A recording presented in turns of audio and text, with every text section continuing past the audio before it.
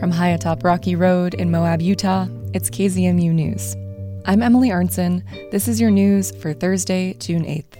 Earlier this month, 3 states that use water from the Colorado River agreed to use less over the next 3 years. They were able to reach a deal thanks to an exceptionally wet winter. As snowmelt flows down to the cities and farms that depend on it, KUNC reporter Alex Hager went to see the Colorado River get refilled in real time.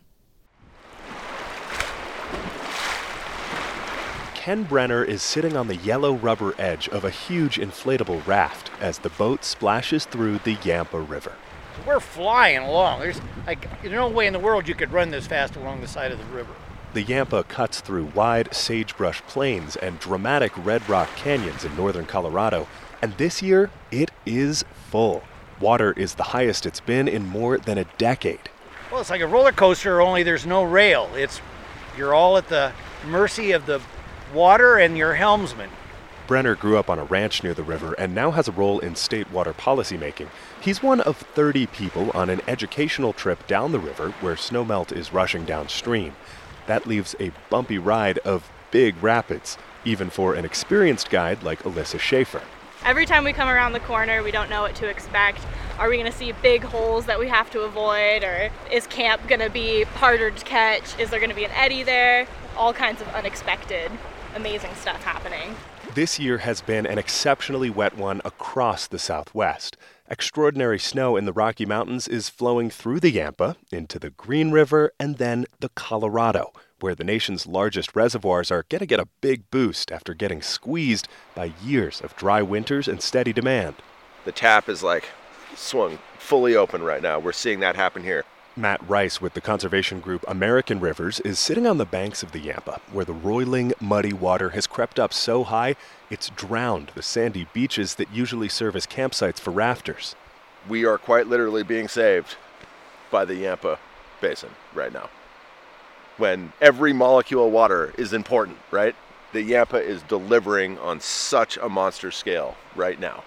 The reason the Yampa looks like this is partially because it's relatively untouched as western rivers go. This water did not come from behind a dam, nor was it diverted from another basin. Lindsay Marlowe runs the conservation group Friends of the Yampa and says it's rare to see that on display. When we talk about the greater Colorado system, we really focus on it as like a commodity, like we're buying and trading, and we seem to forget the people and the habitats and the animals and the fish along the way. And a lot of that flora and fauna is thriving this year.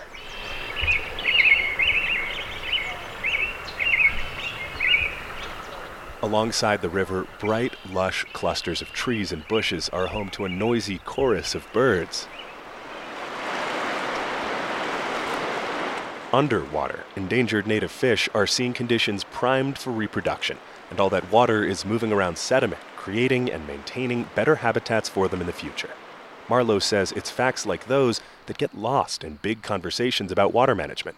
We don't know, by changing things and controlling things, how much that affects the greater whole. And when people don't feel the effects, they tend to ignore them. As the region's water managers make decisions about that big picture, they're facing the reality that one wet winter will not save the Colorado River. Audrey Turner, another member of the trip, is enjoying a sunny stretch of flat water, a break from the rapids. She's with the Colorado River District, a water policy agency. It's important for us to be grateful and appreciate what Mother Nature gave us and recognize that it might not be here again for an unknown period of time. I'm Alex Hager on the Yampa River. The Ute Mountain Ute Tribe hosted its 134th annual Bear Dance in Toyoak, Colorado this past weekend. This year, the event was open to the public but closed to media. Instead of attending the dance, Clark Adamitis of KSJD dropped into the annual powwow event nearby.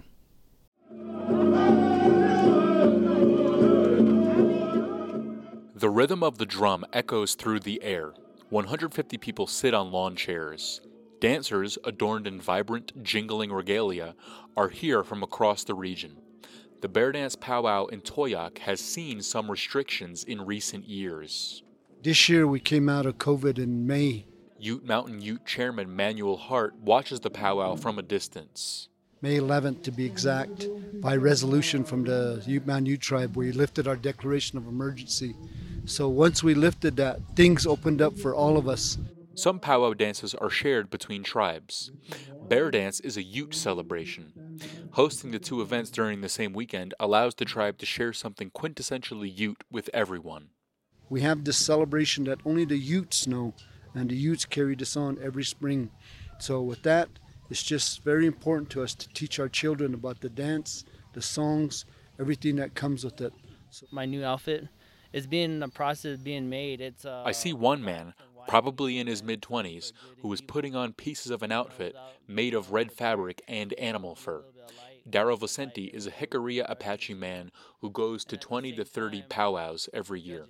It's really fun, when you feel that rhythm, the beat, and you can, get down. Vicente traveled more than 140 miles to get here from Dulce, New Mexico.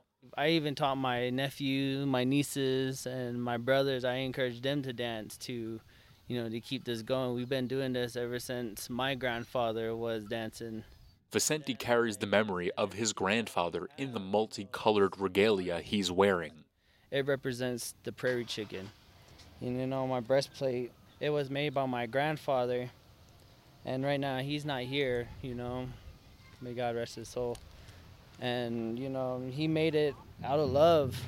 And he told me that he danced with it when he was, my age. And then I feel honored, to wearing it and dancing it myself. The Bear Dance and the powwow are annual celebrations of renewal. For Chairman Hart of the Ute Mountain Ute Tribe, it's a chance to appreciate the common bond of all living things. We celebrate what life is about. Our Creator gave us a lot of things. This year we were blessed to have snow on the mountains. And today we see that water is life. And it brings all of us together because water is very essential to everything. Human beings, plants, animals, birds, everything. I'm Clark Adamitis. State-funded psilocybin research is coming to Arizona.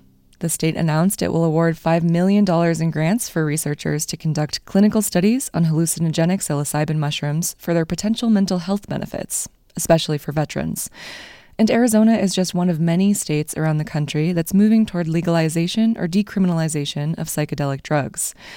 But growing Western interest in these drugs has many indigenous people sounding the alarm. These are plants they have been cultivating for millennia, and to do it right, they say, Western medicine should create relationships with traditional knowledge holders. Lauren Gilger of KJZZ spoke with journalist Caradwyn Cornelius about the issue. It goes back thousands of years, but I think we don't really know because the archaeological record is not clear, especially when it comes to things like mushrooms that don't preserve well in the archaeological record. But we do think that there's some evidence that it goes back maybe 5,000 years. It's difficult to say, really. And describe for us how, these cultures have traditionally used these kinds of psychedelics. So over these thousands of years, they have cultivated relationships with plants and fungi and learned about them, developed rituals surrounding them, incorporated them into their culture, into their belief systems. They often consider them to be relatives, like family members, and are sacred. And in a way, they've developed a science around them, learning about them as medicines, developing that culture around them and learning their effects on people and on the community. Mm-hmm. So now, as we're seeing Arizona fund research into these, as we're seeing sort of a wave of interest in the broader Western culture and in medical communities into psychedelics and the uses that are being shown from them, we're seeing, it sounds like at the same time, some indigenous people speaking out about this and sort of saying, don't forget this side of history here. What are you hearing? What are their main concerns? Often, historically, they've been taken out of these communities dishonestly, or the knowledge has been stolen. Mm-hmm. And now they are being used in ways that are not according to the belief systems of these people. So they're being considered medicines like pills, essentially. They are being monetized and often used in disrespectful ways, separated from their sacred sort of container that they have in indigenous societies, separated from reciprocity with nature, from community. And all of these things are deeply hurtful to Indigenous communities. This is what they have told me, that it's like taking a family member away from a society, using it in a way that it wasn't mentioned. It's disrespectful to the community, and it's disrespectful to the plant medicine itself, which is considered sacred. So that's so interesting. There are so many levels to that I want to dig into. One is the cultural, obviously, and this emotional kind of side of it, which you've talked about. What about ecological concerns that are also out there? Yes, the Indigenous communities who use psychedelic plant medicines tend to have this view of nature where everything is reciprocal, where that nature is kin and relatives.